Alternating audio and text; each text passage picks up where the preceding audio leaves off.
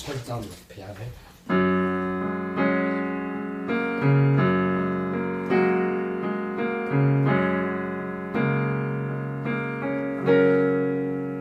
If Isaac sees a film, it's a tinny world.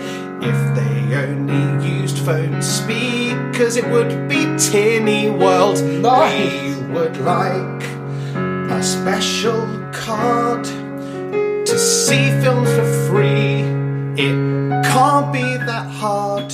So if you can't afford to donate your cash, but you work at Cineworld, then why not get in touch today and give us some sponsorship from Cineworld or patreon.com/shamecity.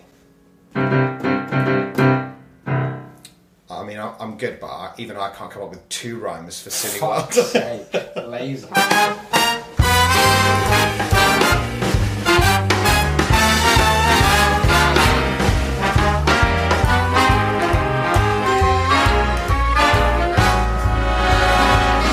Look for the bare necessities, the simple bare necessities. Hello and welcome. I pressed the record button this time to That's a Shame, episode 64. Is that we were only half an hour in? Yeah, we've had some great stuff, and it was out 2 days ago. Yeah, guys, Can you imagine? Believe. Sorry it's late.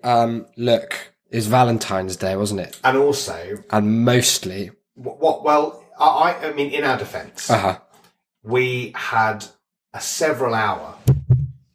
Am I audible now? Yes.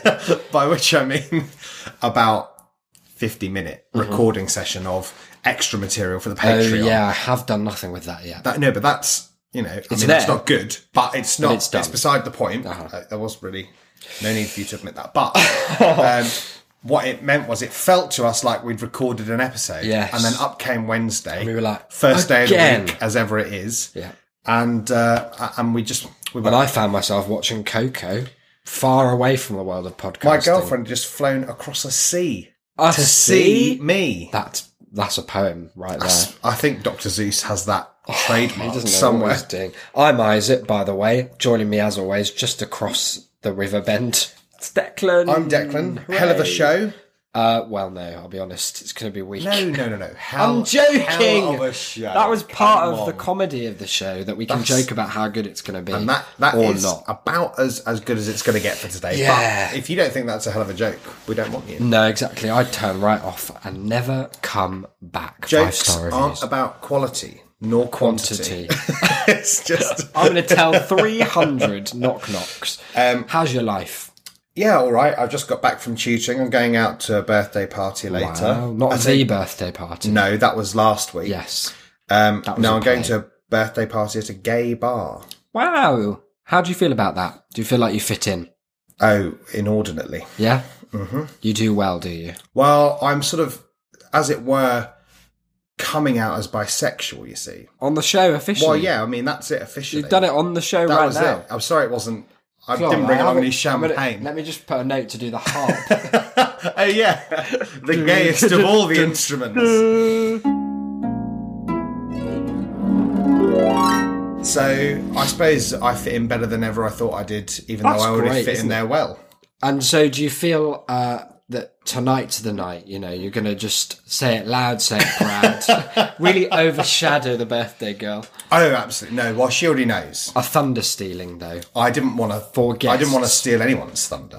I think you should. You think I should? I think if there's one thing I know Daisy, who we've talked about on the show before, haven't we? Yes. When we last Hailstorm. episode. Yeah, Daisy the Hailstorm Hale. Yeah. That's a great name. She sounds like she should If run she a takes boot up camp. wrestling, that is it. If there's one thing I think she'd enjoy on her birthday, it's, just having that side quest come into the fore in the form of just barreling in with new information. Just do it. Just make up other stuff as well. Done. Just I'm start dying coming of out with all cancer sorts also. of P.S. Look, I don't know if you believed us the first time, but I'm going to go ahead and say that it is going to be quite a show because we've, in the intervening period, when did we actually go and see this? It was Saturday. It was a week ago tomorrow, I think. Yeah. Sure. I mean, that makes very little sense to you and almost no sense to us anyway. But we went, it was for your birthday, was it? Yes. Vaguely, loosely. It was good because on the Friday, as you mentioned, I went to see The Birthday Party, the play, the Pinter play, with my sister, who very kindly got us tickets to go and see it. Yep. Which was phenomenal. Good, was it? If you are in and around London, go and see it. Who's in it? Toby Jones. Toby Jones is in it. good. Zoe Wanamaker's in it. Oh, yes. But that was good. It also, as I mentioned earlier, it was another chance to hear people's inane thoughts after the show. Yes, no, people like just spewing those. Now, I don't know if our listeners are familiar with The Birthday Party, but it's been variously described as a comedy of menace. Right. Something of the theatre of the absurd. It's very funny, but it's very, very dark. Bit like this show. Oh, yeah, I'll take that. Yeah. Didn't someone once call us something like a thought-provoking experiment in the podcasting form? Yeah. That was like one of our first reviews. And even if they didn't, we'll take it. Yeah, I mean, of what I write and then post drunk just still counts, basically. And after the show, there was a couple behind me. It was a proper fucking Harold and Maude situation going on. And the woman turned to this boy and she went, well, I don't really know why everyone was laughing. I thought it was pretty sad. Which seemed like a shameful missing of the point. Yeah. But he retorted, doubling down on this, by saying, I'm actually very interested to see how this script was reviewed because I can't imagine it was well. Wow. Harold Pinter. That's the one. Not only a 60-year-old play, but also one of the turning points of British theatre in the 50s. I went to see The Greatest Showman today. Why? This free cinema thing is doing I'm going no to everything. Yeah, so I've got free. Well, we will come round to what we were talking about, and also it ties into this. So don't worry, structure just emerges. By we, I mean me and all of the people that live in my head. We got Cineworld Unlimited. And I only mention on the off chance that anyone from Cineworld is listening and wants to have a little just chuck a sponsorship straight down. Then I've heard the Patreon song, so they'll be on board. I imagine so. Maybe you want to drop Cineworld into today's Patreon song. If you start thinking I'll of be rhymes having now, Cineworld, that would be good because you haven't got any unlimited membership. So none. You could if probably I could do get that. That would be the better the rhyme, the more likely that they'll. Okay, I'll be thinking of one of those many rhymes for Cineworld. Mini worlds. That's a good one. That's good. No, I like that. It could all be about downsizing or the borrowers or something. Oh, yeah. Yeah, no, that would be good. So anyway, I've got this unlimited thing Small people, big screens. That's also good. Where I can go and see everything. And by can, I mean will go and see everything. Oh, absolutely. But I went to go... the righteous fury with which he wields this little card. Just slicing it through the air, cutting people tourists ask to see his asunder. ticket, he just... Get out! Shreds Give me them my into 10% bits. off a £4.50 popcorn. That's right, a £4 5 popcorn. It's great as well because I don't actually have the popcorn. That sounds like a That's band. a lot of plosives. I don't have the card yet, so when I ask for my £4 5 popcorn, they have to type a 40,000 digit number as they sit and ponder whether or not to bring up the fact that, so this is only a 45p discount. I know. But it's worth £6 of your time. So I went to see it, and the cinema was the size of this room. It's because they're redoing Empire Leicester Square. For any listeners who haven't been I'm in your a room. palace. No, I mean, it's the size of a bedroom is what you need to grasp. Probably a larger than normal bedroom. Yeah, maybe. Also, it was probably bigger than this. I would say it was the size of, if you imagine like a millionaire, not a billionaire, a millionaire has installed a home cinema in like their basement. Yeah. 3 rows of chairs, probably about 8 to 10 in a row. Right. And the screen was like, it was cinema size, but only just. It was only just bigger than like the biggest TV screen you could get. So what I'm saying was it was great. And I was sat, I always book an aisle seat where possible. Just so you've got your back to 2 corners. Also, aisle seat, you're either if they come in one side, best chance of surviving. If it's the other, you're first out, no suffering. Exactly. That's it. But there I was sat on an aisle and there were 3 empty seats next to me. The film was like 20 minutes in at this point.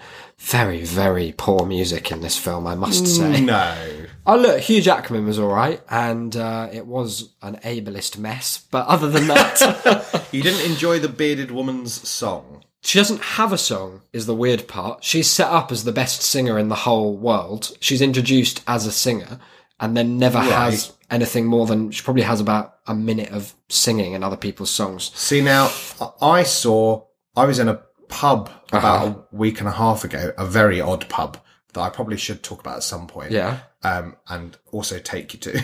No. But it was the epitome of a spooky do. A Scooby-Doo pub. Scooby-Doo's uncle, of course. Yeah. And it was just myself, Mark, and Mark's friend Joe. And there was a TV screen playing the top 50 songs from films. Right. And at number 5 was a song from The Greatest Showman. Wow, that's wrong. Sung entirely by the bearded lady. Right, okay, so that's not in the film. Unless I songs related to that very small like micro nap that you get when you're like on the very edge of consciousness, which I don't think I did. Or maybe it wasn't offensive enough to be in the film. Yeah, but what came across was like they got this cast of outsiders, and it seemed like the obvious point of the film would be, look, it doesn't matter how we look on the outside. We're all, just people at the end of the day. But the way the film decided to go about that was by having characters say things to Hugh Jackman like, here you're looking for some more freaks. And him not correct them, just be like, where'd you hear that? Or something like that. Like, I'll take any freaks you got. Like, where do I go? Where do I find them? I think, in fact, that is how the bearded woman is introduced. I thought you were going to say that the freakier, in the film's terms, the characters were, the more evil they turned out to be in the movie. Yeah, actually, they all tear Hugh Jackman apart. The bearded woman, she was fine, but she sort of stole a bit. Yeah. But then the 8-legged man, he was killing spiders, kicking people to death wherever he went. Dr. Octopus is Hugh Jackman into the next life. There are a couple of very confusing characters as well, because in this gang of outsiders where they touched on some really serious issues that then just they forgot about. Like, for example, a couple of them are outcast because they're black characters in whenever the fuck this is supposed to be. Early 19th century, maybe. Late 18th. Very, very vague. It was whatever time frame Hugh Jackman gets to wear a top hat, because that seems to be the majority of his career. I'd say like 19th. Yeah, I'd say so. So there was that. There was like racism. But then also P.T. Barnum? Yeah, he's P.T. Barnum. We could find out when it was. But also it's so far removed from P.T. Barnum anyway that it's total nonsense. But so you've got serious like othering of black characters in a white society. And then you've got like, oh, this guy has like hair growing all over his face, like physically, visibly, disabled people. And then one of the guys was just a bit fat, like, but he was still in the group. Like, I'm not saying he's not allowed in the group, but let's not just paint all difference from Hollywood. I think I was in that film with the same brush. I was dating the bearded lady, and I like in the beginning he amasses this ragtag gang of people, and then comes up with names for them. Like, there's a whole sort of montage. Like a bit like Ocean's 11, where they're getting the gang together. Right. Like, you're the explosives guy. Except instead of saying that, he was saying, you're going to be Dog Boy. And the film then never really comments on the fact that he calls the him incredible Dog Boy. Spherical Man. Yeah, he has Dog Boy. There's a Russian giant man. He's about 8.5 feet. And he's like, I think you're Irish. Wink. And then he just calls him the Irish giant. It was all very strange. Like, it set up all these things that seemed to lead to a moral, but then just didn't bother. Instead of a moral, what they did was they just had them all do a dance scene and then like stamp a bit, and they all broke down into like a clapping final verse, so that you knew like it had a stadium vibe. Like you knew that it was anthemic. Yeah, well, in fact, trying to be. No. Well, in fact, they used the word anthem in almost every song, just to remind you. It's one of the lyrics is like, La da da da da da da, like an anthem in my heart. So you're like, oh yeah, it is like an anthem in my heart. That must have been Watching this upsetting film. for you. Sickening, quite honestly. So I vomited. Anyway, all of this is to say that these 3 empty seats were not occupied until about half an hour into the film. They'd already missed some of the great dog boy dialogue. Some of the core Yeah. morality The real establishment. premise setting. Yeah. And in shuffle this family who just looked like they had brought in an energy that was almost palpably toxic. Like they just all shouted at each other and then got it, probably about being late. Like it painted a real picture when they came in.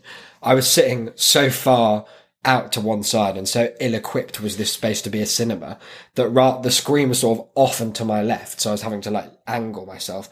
But if I just sat straight in my chair, I was staring straight out of the door of the cinema, just into a corridor, and they hadn't shut it. I toyed with going to shut it, but I thought I'd rather just, if the film's really dull, I've got an easy escape and also something to look at. Yeah, exactly. Just a corridor. So they You could have tried to see like scenes in the corridor, and just in your mind try and apply the meld dialogue them. to that. That would have been Probably good. would have been much more interesting. Oh, much less offensive, certainly. Some dad pointing to his kid going, "I hear you're the Irish giant." Where'd you get these freaks, kid? But yeah, they came in all just with a different mask of bitter annoyance, like some tension had just peaked and crescendoed and then just dissipated as they entered a silent room. And they came and sat next to me. And the dad figure was a very large man in kind of like, he had like paint on his clothes. He looked like he'd been at work. I don't know why he would have finished work at 3:45. To go and see the greatest showman. With his family that he hates. But fair play to him. He's putting the hours in. Accounting for taste. But he sat there tutting for the most part of the film and leaning over to his wife and doing a kind of Bill Sykes stage whisper. It's like, it's not really believable, is it? At bits, like with the dancing, he had a really thick kind of He obviously hasn't heard East our End Black accent. Mirror episode. No, he hadn't. Email on which we'll come to later.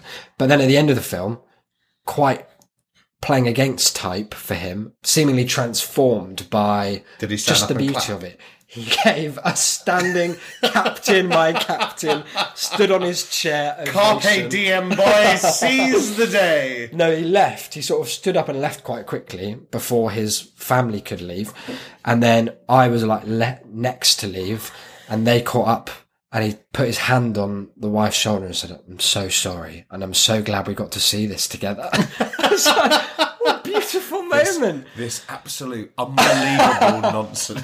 It was just so nice to see him transformed by the power of very mediocre cinema. That is nice, though. And that's why I've got my unlimited card. Yeah, you're hoping you can be transformed. If not today, then I'm going to see Black Panther tomorrow, and I hear that is genuinely good. Well, on the subject of another film, when I was on the train into town, it was to see The Birthday Party last Friday. Have you mentioned the birthday party? I have. Okay. It was the longest tube journey I almost could have done. I came from Ruislip Gardens, Don't even know what that which is penultimate stop on the Central Line, Right. into Oxford Circus. Okay. And so I got a nice, This is some London-specific content. broad cross-section of the tube life. Yeah. You've got the tourist Populous. section. You've got the angry commuters. And on stepped about a third of the way into my journey, this girl. Now, she must have been maybe our age, maybe just slightly younger. And I mean, who is younger than you these to the days? show? Almost certainly. Yeah, I thought so. That's our demo. And she was the epitome of the old money rich girl Oh, okay. who's done an arts degree. Right, yeah, I know lots of these people.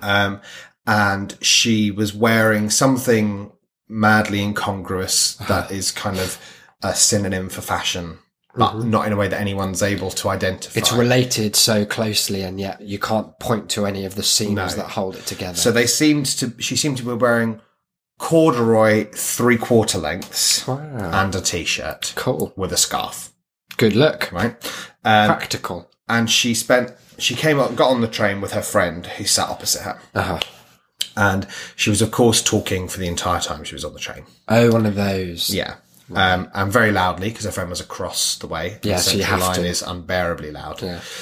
And I was sat just a few seats down from her friend, so I could hear all of it. And she started by talking about football. She played football. Right. But what she knew about football bordered on nothing. Okay. She started talking about how the game is all about slow pace these days, which at first is the least correct phrase. These days, comma. Her friend asked what the offside rule was about, and she responded. Oh, I'd love to hear She responded with, "No one knows." It's really not that important. That's lovely. So I was already amused. I was trying to read a book, but I'd given up on that, and I was just looking at the book and listening. So that's for me a moment where with my headphones you just turn them off, lift one ear slightly off. Yeah, exactly. Because it gives you a great cover, doesn't it? Holding a book or having headphones on. Exactly. I'd say 80% of the time I'm not listening to anything. No. Just never. listening to other people and how dreadful they are. So the football conversation died down a bit. Lord himself knows why. Well, with that much kind of insight, you'd think to say, she'd be able to talk for hours. And her friend asked her if she'd been to see that film, The Post. Oh, The Post, yeah. The Post, the Streep Hanks. Yeah, together at last. They've never been in a film together before. Imagine that. And here in they fact, are. they've never met. Or indeed heard of each other.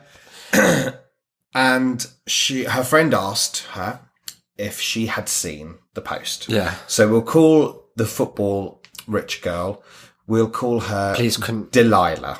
Oh, right, okay. That's out there. And we'll call her friend June. Delilah and June. Yeah. They're middle-aged. They're like Hyacinth Bouquet types. They will be one day. So Delilah said that she had been to see The Post. So June asked what she thought of it, because June hadn't been to see it yet. And Delilah's response was, well, I thought it was good, but I think it's far less enjoyable if you know a lot about the Vietnam War.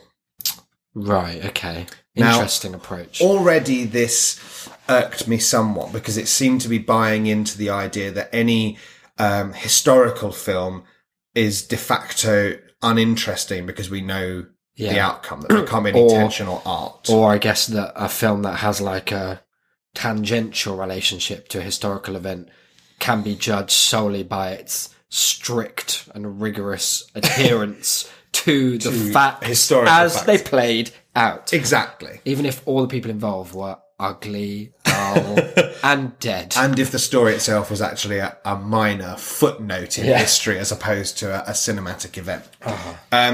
So her friend asked, oh, really, June? Is like, in what way? Like, what do you mean? What was June's demeanour here? Is she like, did you sense genuine inquiry, or was it just conversation? I felt like poor June. Is the dynamic... She'd been duped. Really? So she sees Delilah as her cultural the authority. Yeah.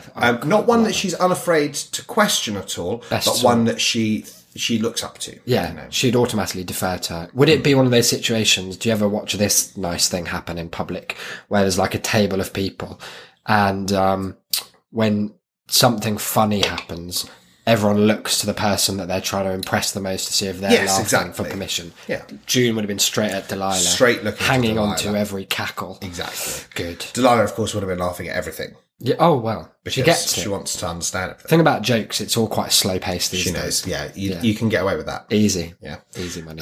So Delilah responds by saying, well, obviously I did a history degree. And one of my modules was about the Vietnam War. So all this kind of McNamara stuff, saying, in a way that she knew that June didn't know. Yeah. But she was given a chance to, and June says, no. Oh, you don't know about McNamara? You don't know about McNamara and this whole, the report? June? Oh, well, okay. Well, you see, what it is this. One of life's most incredible phrases. What it is this. And proceeded to give a potentially shoddy, not very in-depth overview of this McNamara report that could have been entirely gleaned from the movie The Post. Oh! Which was that, well, you see, the thing is that, this was a long war. And by the end, they, an unspecified they, unearthed this report by McNamara that had been done right at the beginning, right before the war. showing that they knew before they went in that they were going to lose, but they went in anyway. And so it's all about, trying to get this report released and getting a load of attention for it. And June was saying, "Oh, really? I mean, I didn't know. Like, so who's the president in this?" She's like, "Oh, it's I think it's Obama or someone. It's under. I think it's Nixon. I think it's under Nixon that this film is the release. But this war, it was it lasted 15 years or something." Maybe 100. Or something, or something being a wonderful thing to have gleaned from your history degree module. Yeah, or something gets you a mark straight away because it shows that you're not not an adherent. tied. No, you're someone who's willing to allow a possibility of if you're of a questioning the different textbook, fact. you must know. Like, Yeah, you must yeah, be. yeah. You're woke. Well, as I'd they say say. so. I'd say so. What followed was one of the most shambolic attempts to remember in which order 5 presidents came that you could ever hope to listen, especially from one person who claimed to have a history degree. Why was she going this way now? Well, because, this war, it started back way, kind of, Eisenhower, Kennedy, sort of. Okay. Eisenhower, then Kennedy. And June said, so Eisenhower's before Kennedy. So no. Of course. I mean, of course, obviously. June, come on. Because he was doing, of course, because Eisenhower, he did all that stuff with Churchill. Oh, With true. Churchill. And then it's Kennedy, and then, this spanned lots of presidents. I mean, after Kennedy, it was, after him, after that guy, it was, after Kennedy, there was that guy, and then it was Johnson. That guy. There was Johnson. Wait, hang on. Johnson took over from Kennedy. Who was the tall one? And then Nixon. Is that right? Yeah, Nixon. And What's then June's input here? June. Minimal. Well, June, I got the feeling she knew this. Oh, really? And was because she seemed to be helping. What if it's a Pinky in the Brain situation? That's what I was about to say, that it was definitely that kind of the evil bad guy and his downtrodden henchman who actually knows a lot more. Yeah, it's a classic trope, isn't it? What's yeah. the first example of that? Because Pinky in the Brain's probably not the most highbrow reference point for us to maybe reach for. Othello and Iago. I guess so. Othello, though, He's not an idiot. No, he's not an idiot. And Pinky is an idiot. Yeah. It's more about, I guess, Othello's ambition is a little more limited than Pinky's, although whose isn't? Same thing we do every night, Brain. Just fuck Desdemona and get out of town. Not be Avoid persecuted. any business with handkerchiefs. We haven't got time for that. And I was just sat there marveling. Did at any point you feel like intervening? I really sort of wanted to. Right. But at the same time, I didn't want to be publicly admonished for mansplaining. True. And also, it was much more amusing to just sit and listen to this go on. So, the debate about which order Johnson and Nixon came in went on for at least 20 minutes. And I think it must have been Marble Arch or something. I think they got off, which is always telling. You're not getting off a Marble Arch unless you've got the money. Yeah, live inside. All right, June, I'll see you tomorrow. I've got to go to the Arch now. And as they got off and walked down the platform, the last thing as the doors slammed shut that I heard Delilah say was, anyway, what I gathered from it was Tom Hanks would make a good Nixon. And that was the last thing that she said. Insightful, though. Isn't it incredible that you could so confidently claim not to have enjoyed a film based on the fact that you knew too much about the subject, and then proceed to prove that you know nothing about it, and then still not kind of internalize, oh, maybe I don't need to know, or indeed not know. Maybe, in fact, my foreknowledge about a historical event doesn't impact at all on my appreciation of the film. Yeah. Well, I guess she'll come to that in her own time, Delilah. All this is to say that last Saturday, midnight. Was it for your birthday? It was. Have you gone to see any plays about birthdays? Just the night before. There's a Harold and Maude thing going on. Just I two rows told you about behind. Coco. It was great, by the way. Anyway, we went to see the Prince Charles Cinema in London's Leicester Square, the heart of the West End. It's been there for, I think, Jesus mentions it actually in one of the parables about going to the cinema, where he's like, looking at God, it's like going to see a really good film like Bruce Almighty. And everyone's like, but Jesus film? And there he's like, don't worry about it. Film Bruce, I'm Watch sure this that name's space. not really Watch around. this space, Peter. What about when Jesus just renames people? Simon Peter. It's great. What about when God renames Abraham? He was Doesn't like, tell him why. He's like too few syllables. Yeah, he's like, there's no gravitas in Abraham. And I mean, he's not wrong, but it's also He's like, hard Abraham, to say he's right. He's like, Abraham, that just sounds like a Cockney saying what your name should be. Abraham! So what's a Cockney? What should my name be? Look, Don't worry about it, Don't worry about the first Abraham. one. Second one, Abraham. Anyway, there we went, and it's known as the home of a certain film, and that's the film we went to see. The film is Tommy Wiseau, or I mean, he changes the pronunciation. Let's settle on Wiseau. Yeah, Tommy Wiseau's seminal The Room.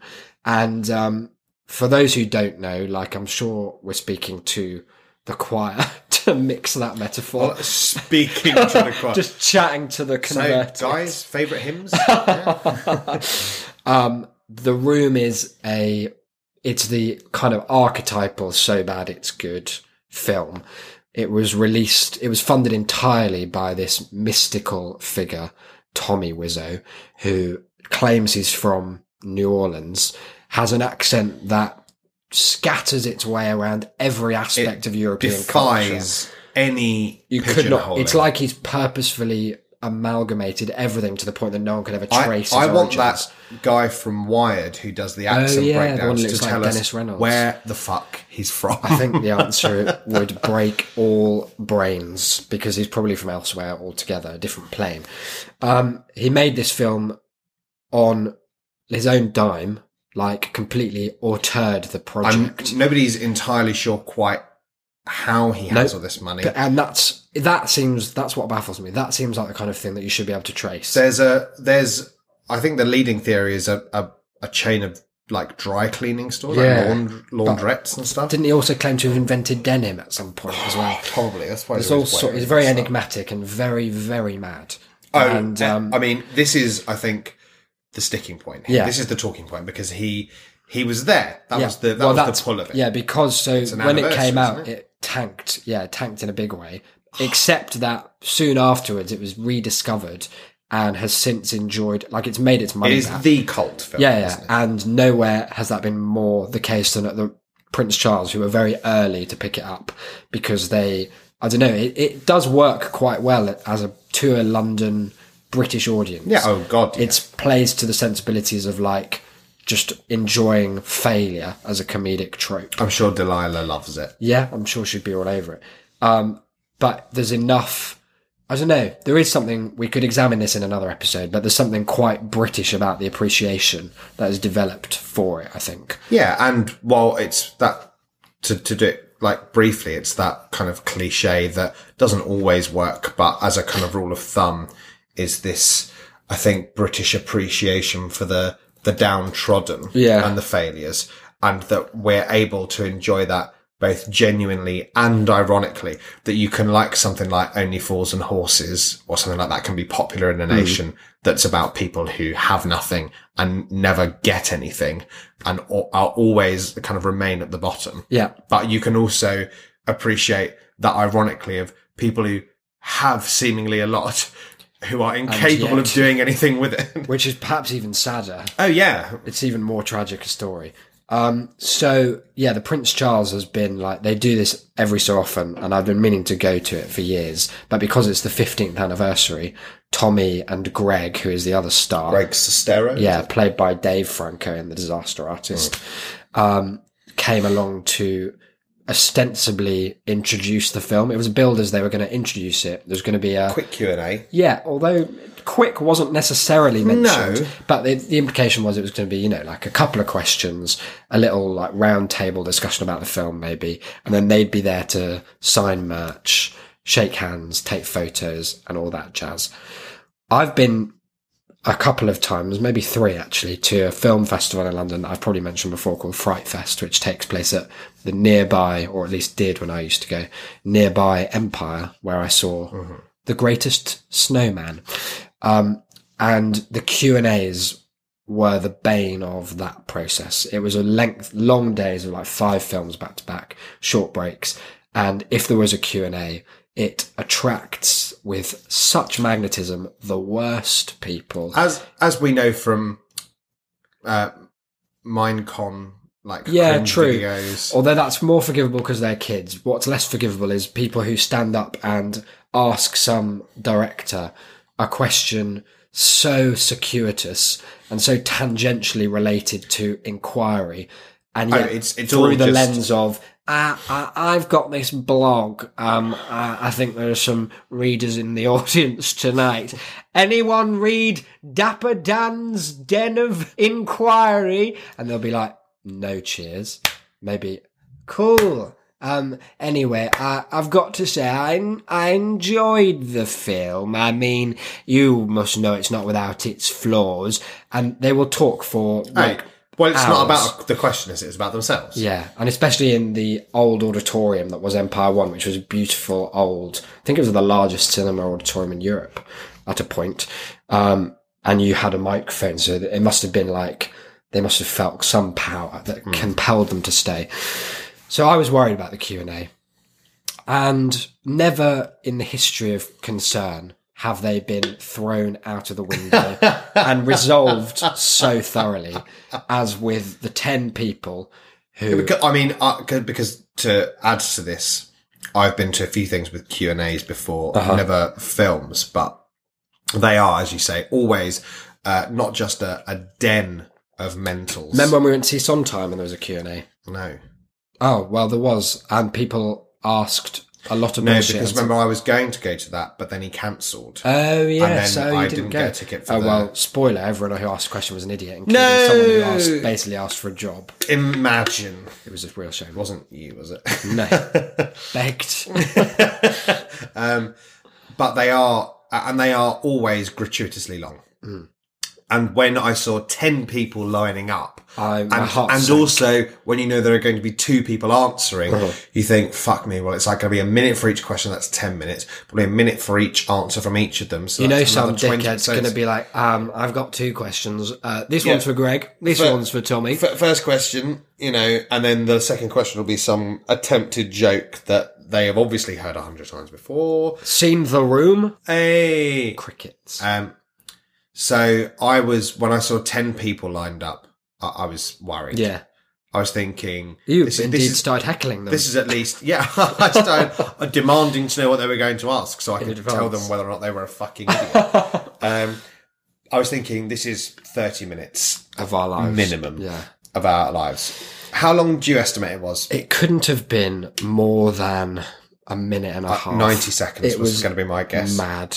Tommy has no time for anything that isn't watching The Room. If I hadn't shaken his hand, I would not believe that the energy that makes up Tommy Wiseau was bound by anything. Yeah, that it could stay in one physical form. No. Because he was like, it was like watching I think that's why he wears the sunglasses. To keep it in. Just that like Cyclops in X-Men. Yeah, exactly. I was going to say that otherwise it just explodes everywhere. It's just chaos pours out of every orifice. He was standing there, so... I encourage listeners who are not familiar with what he looks like to Google image him. He's a singularly odd looking man. Very, very strange. And I mean, it's a kindness really, because it flags up that within this husk of oddity lies an even greater, more primordial madness. Oh, the likes of which the world is just not equipped to handle. If you saw the real Tommy Wiseau, which lies within, you couldn't. Your eyes would not be able to like make shape of it. 10 people.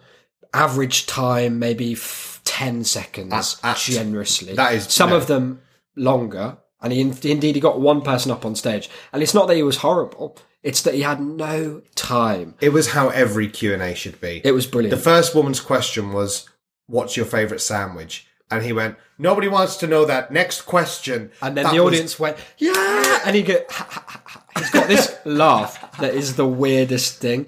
And combined with his accent and the fact that he's like performing his indifference to these people. It's like so funny. It's like he has, we've all got the esophagus. Yeah. That's for eating. Yeah. And we've all got the trachea. Yeah. And that's for breathing. Never the twain shall meet. And other such processes. Tommy Wiseau has a third, very, very small tube at the back of the throat that branches off from the trachea, and it's called his laughing tube. And Does it just have a weird lid? It just has a weird, like, valve. It's just a flap of skin. And it can only push out the most pathetic, meagre volume of air at any one time. So it appears as this weird 4-stage... It's so odd because it's in such stark contrast to his voice, which is all this, I don't know, Greg. No one wants to answer that now. No one cares. This is London, not Paris, okay? Nobody cares what my favourite sandwich is. It's so weird. It's like, if anyone hasn't seen it, try and look up. We might attach it to the episode if I remember to tell you. Yeah. Rob Brydon's Man in a Box. Yeah. Where he does this like voice trick that makes it sound like there's a tiny man trapped in a box inside him. It's really that's odd. Trying to scream out. It's better than you're imagining if you haven't heard like it it is just extraordinarily good. And it's like there is someone else inside him. Like the xenomorph's tongue, how it's another mouth. That manages that his tongue just laughs for him. So nobody wants to talk about that, Greg.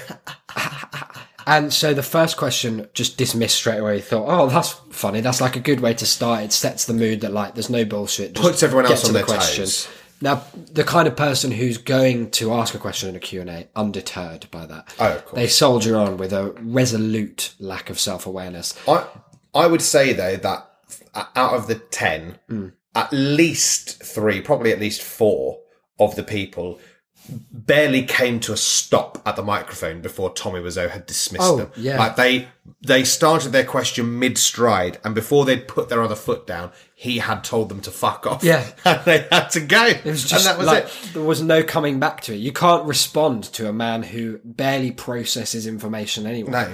Just or exists in processes his own it at a voice. speed which is hitherto Incomparable. unknown to man. He is quantum And then there's computing. Greg, who's this, like, classically very good-looking guy. Yeah, he's a sort of, in he the looks background. like, what's that guy in Lost? Sawyer or something. He looks like that kind of archetype. He looks sort like of, him, but with no street smarts. yeah, like rugged but dull. Yeah, exactly. And he's just standing there like a but shadow. what's great is that he is, in any room that didn't include Tommy Wiseau, he'd be the strangest person in it. Yeah. But because Tommy's there, he feels like this beacon of normality. It's like Greg's like us, Yeah. and he's laughing along with Tommy. And so when people got dismissed by Tommy, they would sometimes turn Appeal to pleadingly to Greg for his answer.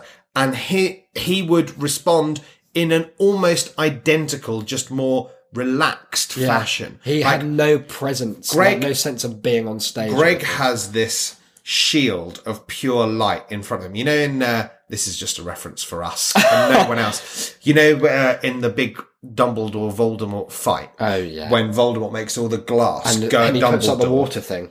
No. He makes all the glass go at Dumbledore, and Dumbledore just raises his wand, and as it hits it, it all just turns into dust around him. Greg has that in front of him. Anything that hits him just comes to him as nothing. In his head, it's just like bird song. Yeah. And 24/7. so the Probably first a question, coping mechanism for working with Tommy. the first question about sandwiches, like Tommy Wiseau smashed the baseball. No of one the cares. question No one wants to hear straight about at sandwiches Greg. right now.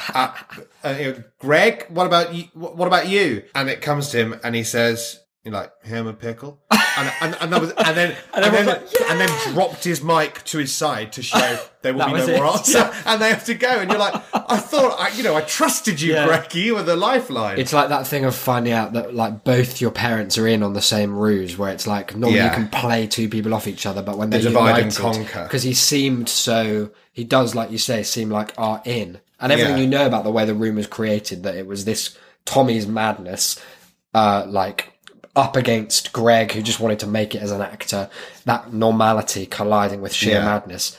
But he's been too close to the madness for too long now, Greg. That is and it, his defence has made him into a hollow monster man. Although, lovely. I mean, when are we putting our little clip? Will that be at the start? Yeah, well, it would have been at the start. So they will have heard the way that Tommy deflects all inquiries to Greg.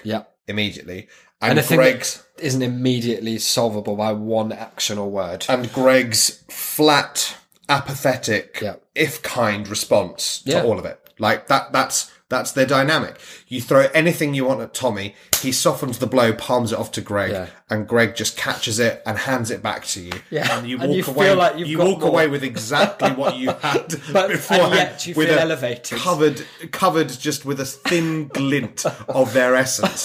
And you walk away and you look at it and you think, to look at this, what I've got is nothing, but it makes you like I feel like there's something. It's a religious experience meeting Definitely. them. It was so strange. Very, very odd. The Q&A continued for, like we said, almost no time at all, but there was this weird tangent where two different people started trying to ask him questions in French. And the first person who asked a question in French, he just flat out, like, shut up. He was like, this is London, not Paris. Nobody wants to hear that. Nobody understands. Next question. Like, move on. Next question. And then 2 people later, someone else started speaking French. And he was like, look, this is London. I speak French, by the way. Just like he'd only just remembered that was part of his arsenal. Like an ancient being that has to just like scroll through everything it can do to remember, oh yeah, I can actually interpret French.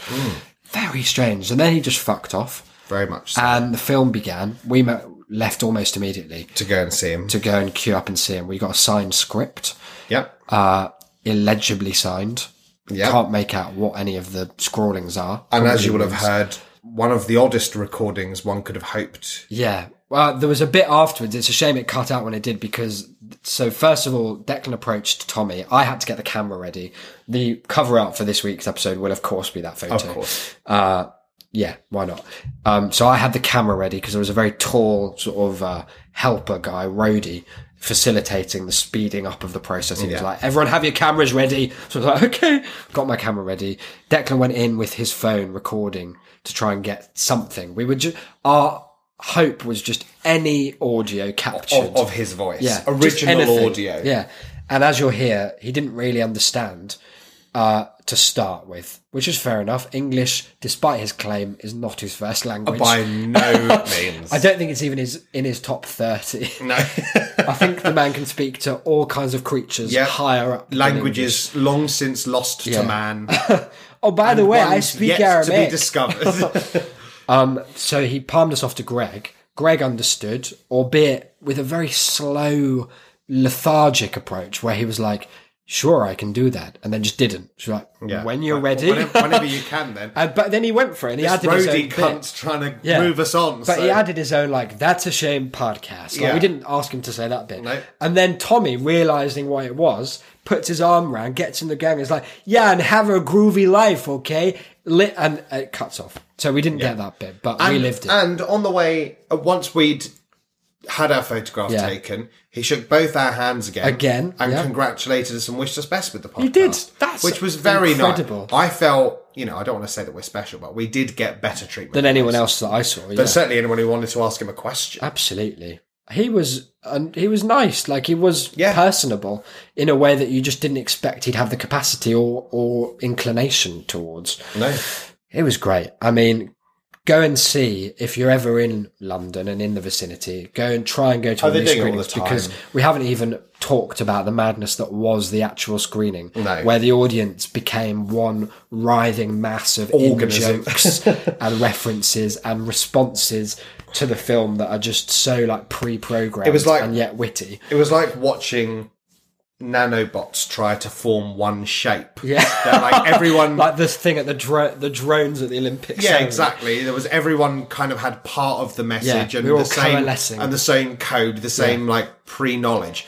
And it was just us trying to form ourselves into one coherent being that was the spoon-chucking audience of the room. Which is a literal, not metaphorical sense, because a big part of it is throwing plastic spoons at the screen. Albeit at least 50% of them turned out to have been metal. There were definitely some metal spoons at the front at the end, which is because they just have a lot of photo frames up that have pictures of spoons that were clearly like stock imagery that should have been taken out.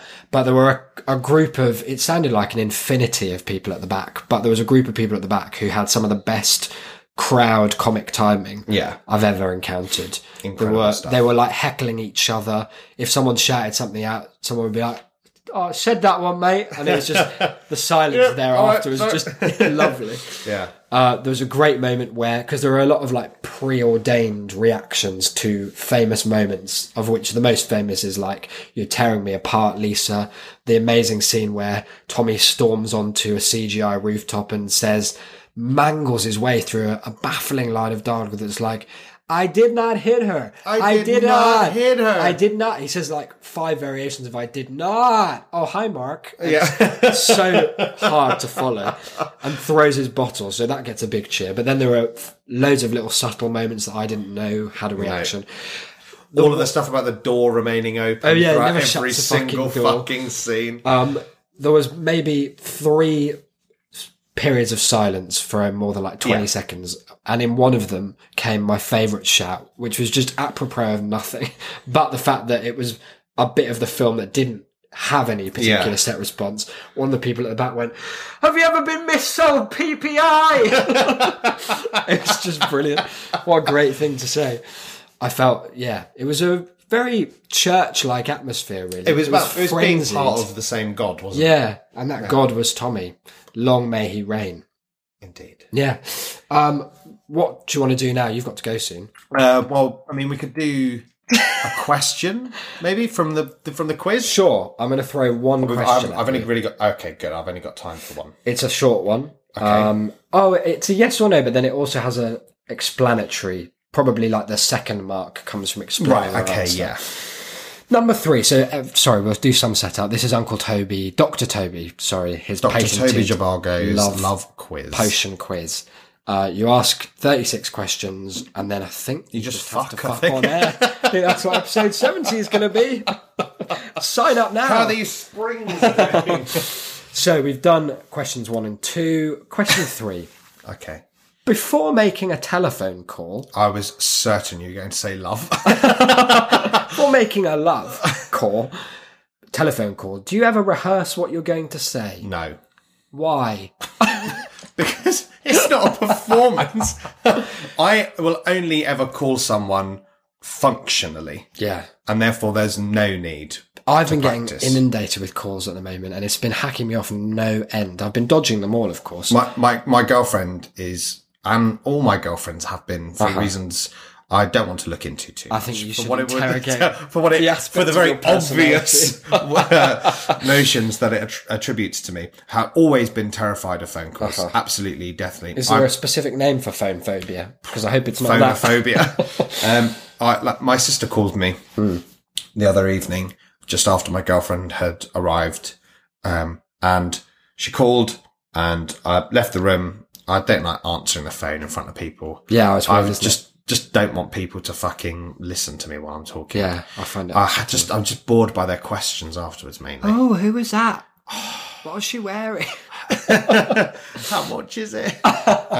So I got out of the room, made sure it was nothing like dreadful. She was just fancied a chat. Yeah. So I spoke to her for a bit. I mentioned my girlfriend was over. I walked into the kitchen. And I was obviously talking to my sister about what I was saying. And then I just said, no, she's here. Do you want to have a word? And handed the phone towards my girlfriend, who physically recoiled, like in fear, just like jumped back. Oh no. And I just looked at her, it's Millie. Just talk to her. What do I say? What do you mean, what do you say? You're not telling her about death.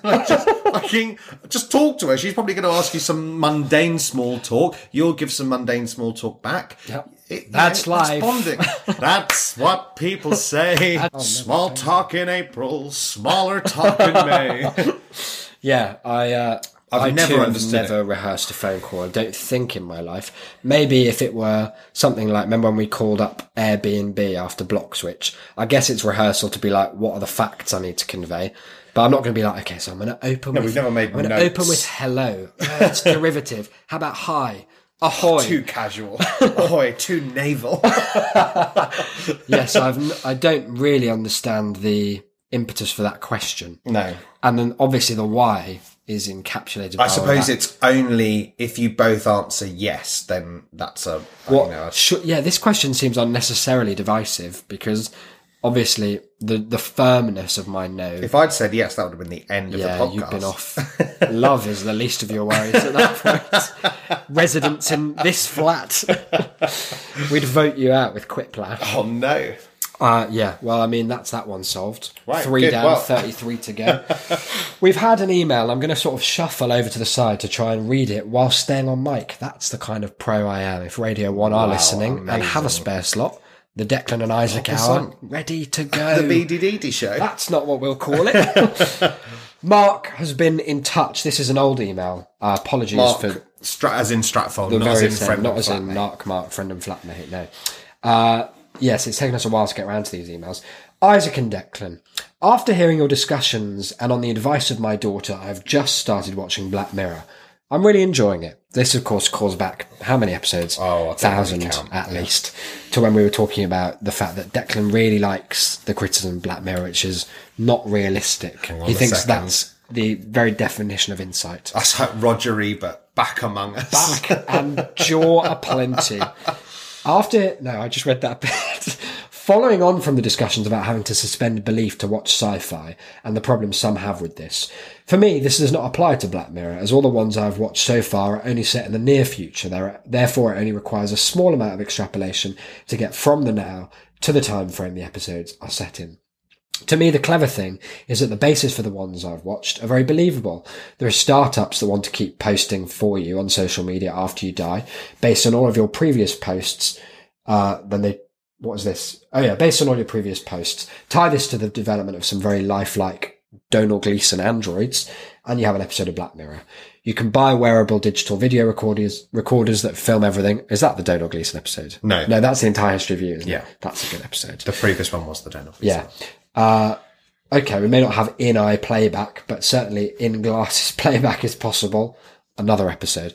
I like the fact that in-eye seems to be like the conceptual end point of how to watch stuff. Like, we just need it closer to the eye.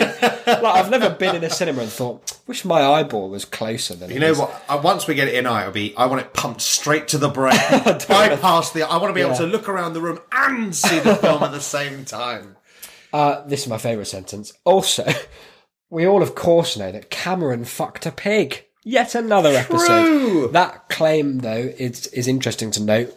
The David Cameron, ex-Prime Minister of Britain, said to have put his genitalia into the mouth of a dead pig in a kind of one of those pirate school japes. So I imagine Delilah and her she knows all about that, yes. But that revelation came out years after Charlie Brooker had written the Rory Kinnear fucks a pig episode, which is the most brilliant start to a series. Oh, it's incredible. Come out of the fucking tunnel hitting. Basically, Black Mirror is compelling and frightening because you don't need any suspension of belief. Regards, Mark. Now, there was an addendum. Isaac and Declan, sorry, I forgot to add this review of Black Mirror I found written by someone called Fangelmeister, which I think tells you a lot. Okay. To my previous mail. This is Fangelmeister, Jan 28th, 2017. It was... What voice shall I give Fangelmeister? Give me some direction here, because you know I'm versatile. Imagine a mouse who's got above its station. You do the same... so your Nazi two voices parrot. are Alan Bennett and Nazi Parrot. Is that a joke? Right So now? I'm thinking... What about my... Hey, boys. I like that one. You're Lenny from Mice and Men. I'm going to go with... No, mouse that gets above its station. Squeak. I can't do high pitch today because I've got a bit of a cold. Okay, all right then. A rhinoceros that's got above its station. I've never... No. They're not allowed to be northern. I've never Oh, that's northern again. This versatility is falling apart. It's something about living in York. York, I think. Yeah. Because the other day I was telling, or just last night as it was, I was telling Dan a story about being in a pub Yeah. just a couple of miles from here, and I was talking about the locals, and I put on a northern accent. I was It's- like, they were best- legitimately yeah. just Cockneys. It's the best incidental character accent because it has the most Emotion. character about Yeah, it. yeah. It is very expressive. I'm just going to go with my voice. Okay. I've never rated anything on Netflix below 2 that your stars voice? ever. Yeah, have I not shown you it before? Sorry, this is it. this is what I meant by versatile. Everything else is just popping something on. I've never rated anything on Netflix below 2 stars ever. Not until this diseased, vomitous dreck spewed out of my television.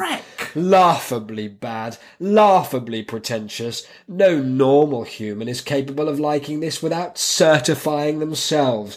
Intellectually, a complete gelatinous glob. This is someone who... Wanks to Paul They are Joseph the- Watson. I was going to say that they're the only person in the centre of the Venn diagram, male, likes Boris Johnson and watches Call the Midwife.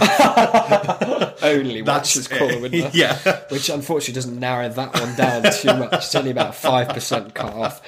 Thank you for that email, Mark. I suppose that actually what I was going to say was one of the points we very briefly and probably not very, that we made very briefly and probably not very well in the episode was that what Mark is saying is possibly what has led to people making this criticism, which is that in the first 2 series or whatnot, the plots aren't hugely outlandish. Yeah, they don't And with diverge that much from actual with reality. the with the 3rd series, what with it being made for the Americans And with a higher budget. yeah, they've kind of pushed the boundaries somewhat, which is fine, and it's a good progression for the show. But people were seemingly incapable of watching both without deciding that you had to dislike one or the other. Yeah, that is a shame, isn't it? It's amazing. Well, I mean, we the other night got very drunk and had a long conversation about people's incapabilities of watching or reading anything. It's just sad. Which we should probably just do as an episode at some point. But Drunk. I mentioned, yeah, well, obviously, but I mentioned the thing about Delilah to Dange last night. Yeah. And his main response to it was, I just fucking... Shall I do the Dange? Yeah. I Do the just damage. fucking hate that people think that you have to come up with a reason for why you didn't like the film. Yeah, that's and it's Twitter. Yeah. That's my argument, is that you only had to perform your opinions when they were part of your value as a person. And I mean, like, there are some instances where you should be able to explain why you didn't like a film, probably. If you're like the one person who comes out and says, I hated Black Panther. Citizen Kane. You were probably... Citizen Lane. Rose who? Just a fucking sled. Spoilers. So, there are instances in which it is good to be able to know why you didn't like Like it. if you're a film critic as well, that's a key one. But if you, like, it's a bit of art. If you look at it and you don't like it, that's okay, right. I suppose. I mean, you might probably wrong. But You're allowed to be wrong. yeah. And we'll take the piss out of you And on as air. long as you are, we will be here. That's fine. We're to here pick up the pieces. to catch you up. So Mark emailed Double E there, and he's really come through for us in a big way across the board, content-wise. Excellent email roster we have. We have a screenplay from our regular emailer Noah to get to shortly as well. Perhaps that'll be a bonus episode because it is a treasure trove of madness, as you might expect. But say I was sitting at home. Maybe Delilah herself is sitting at home now thinking, is that me they're discussing? Because I mean, I thought I knew the offside rule and I really did think it wasn't important. But who knows? How could she, or indeed anyone, get in touch with the show to share thoughts out of their brains and into ours? Well, just like Mark, they could email once, That's one of my twice, favourite thrice, or more. Yeah. Sky's the limit. So you can find us, as much as I would like there to be, there is no limit on how many emails you can send one person. So, I mean, just Probably a theoretical one, but it's very unlikely Yeah. that we'll reach Google's storage cap. very, very unlikely. You'd have to at really this point. try. So you could find us by email. Yep. That's TAS, TAS, at Shane City. You could find us on Twitter Oh. at That's a Shamecast. Yes, good stuff You going can on also there. find Isaac at IsaacBD or myself at Yeah. Cynical Declan. You can also get in touch via the website, shame.city/contact. There's a beautiful pre-prepared form for you to just it is fill nice. in, have a little fill in of yourself, Yeah. and then send it on our way. Shame.city, of course, is our website where there's not, there's not loads, but there's all the episodes. There's ways to contact Every week us. there's more stuff as well. Exactly. I think we're underselling it. This is an archive now. It's also sexy as hell. It does look nice, yeah. So, but there is, of course, through the website, shame.city/reviews. I think so. And if you just pop along there, or indeed pop along to iTunes on any iOS device, and it'll take you through to a lovely page where you can click that beautiful little 5-star That fifth button. star. Doesn't look complete No. otherwise, because it isn't. Joe, just click those 5 stars. Give us a little review. Give us Glowing. a taste of your thoughts. Yep. And Send that right over. and that helps us one day overtake Russell Cereal. Brand, Cereal, all these. Do you know what we've forgotten about mentioning for episodes now? Probably like a dozen episodes. It's only word of mouth. It's the best of mouth. You know- even now in these hard times. So here's a phenomenal little story. For okay. you. When my sister came up to see, just mention we went to see the birthday party. Oh, is that the was Pinter the play? Pinter play, yeah. I don't know. I'd like to Harold see how that and Maude script was Aldergate. reviewed. Can't imagine. Well, She was telling me on the train Uh-huh. that she was like about an episode behind. But Aren't we all? that, Especially us yes, yeah, recording more than them. most. But she said that she was like in a discussion that was going on at her job Uh-huh. about marketing this new, like program they had going on. Right. And they were talking about all the ways they could do it and various social media platforms and whatnot. And my sister said that she said, we should just like make sure that we get the word out, that we start talking about it to people. And they said, why? And she said that without thinking, she said to them, word of mouth is best of mouth. And they looked at her in a mixture of horror and awe. You're fired, but we love you. That's genius. The police are on their way. That's so funny. And- Have you and not told me that? I That's so good. can't. I meant to wait and see if you were ever around while she was here to get her to tell you. That's fantastic. But yeah, no, she said that she very much. There's a lovely committed. meta element. I said to that it. you would love the fact that someone has inadvertently used it in their real life. I do like, as we've discussed, one of the great ways to get off in life is seeing your ideas spread like little germ viruses all throughout their tendrils. Remember when we did that sneaking with the into word- the brains? Word Detlev. Yes. Yeah, so yeah, that's the Based one on you a meant. previous successful project. that we've had to since stifle. We've really put out a lot of fires on that one. Or before the show started, so don't you worry What I love about is that there are inevitably swathes of people out there who are carrying on the good work we started, but Forging ahead. even though we aren't. Yeah, we've really distanced ourselves.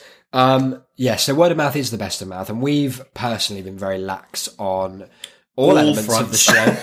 That's going to change. I know we say that a lot, but I think this is a turning point month for us. Are you saying giving this is a up turning day? This is a turning day even now. Chase, if you're listening, we'll be on that show very soon. We're going to appear on I know, I'm in the process of each week adding a kind of new change to my Oh, life/routine. interesting. Give us a taste of some of those. Well, one of them, the ones that I haven't yet implemented, are trying to do at least an hour of writing or thinking about that's writing. a day. I love the second one. Well, because Yeah. I don't like the idea of forcing myself to like just type for an hour think you each should day, do unless exactly that. because that's how people end up. If you need anyone to oversee that. That's how you end up being like Andy McNabb. But then I'm trying to do an hour of reading a day at least. That's good. Dieting is another one. Exercise is another one.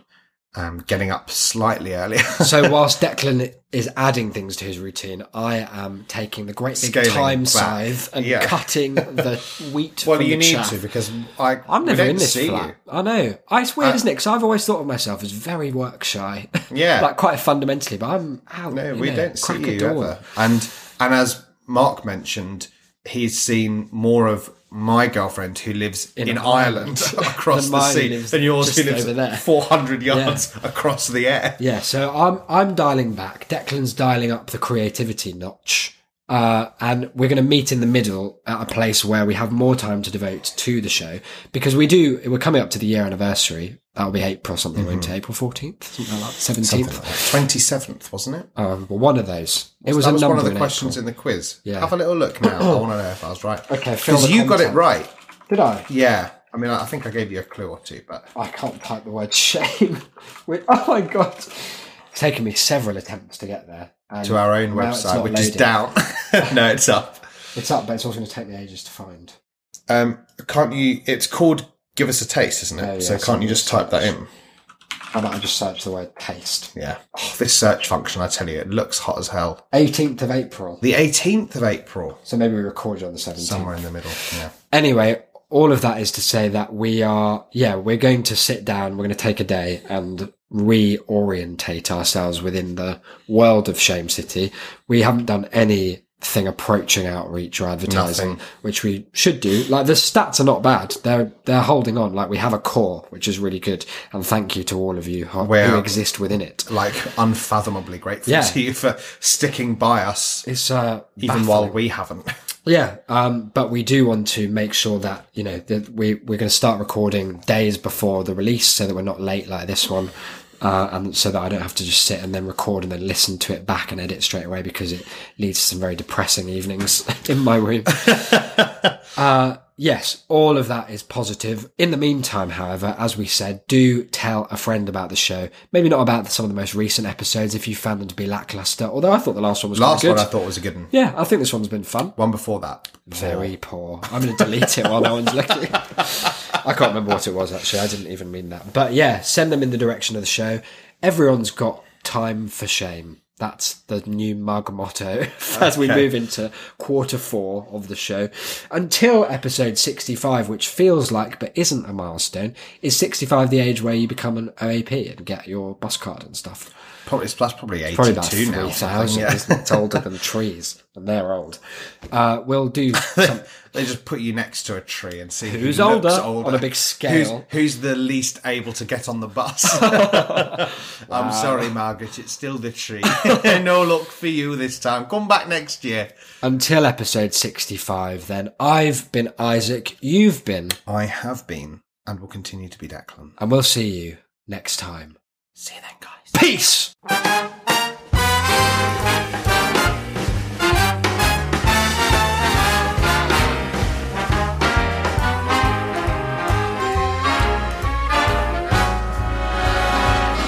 Look for the bare necessities, the simple bare necessities.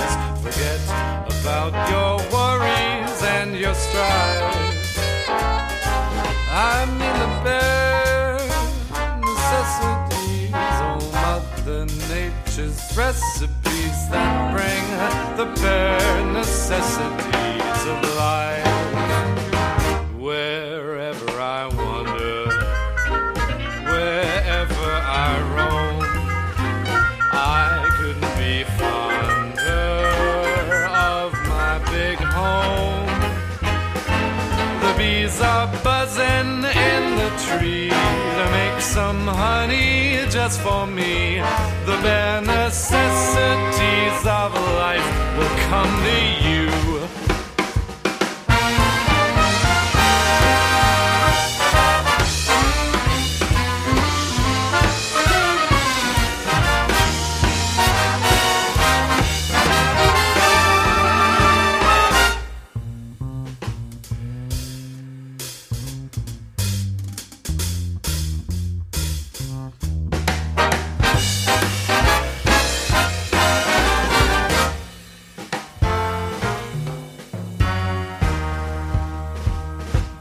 For the bare necessities, the simple bare necessities. Forget about your worries and your strife.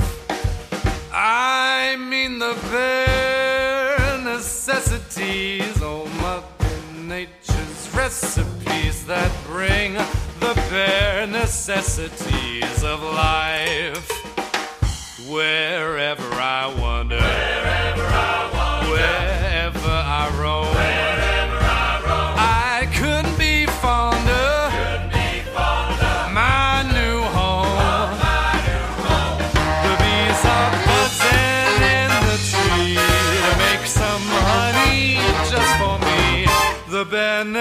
necessities of life will come to you.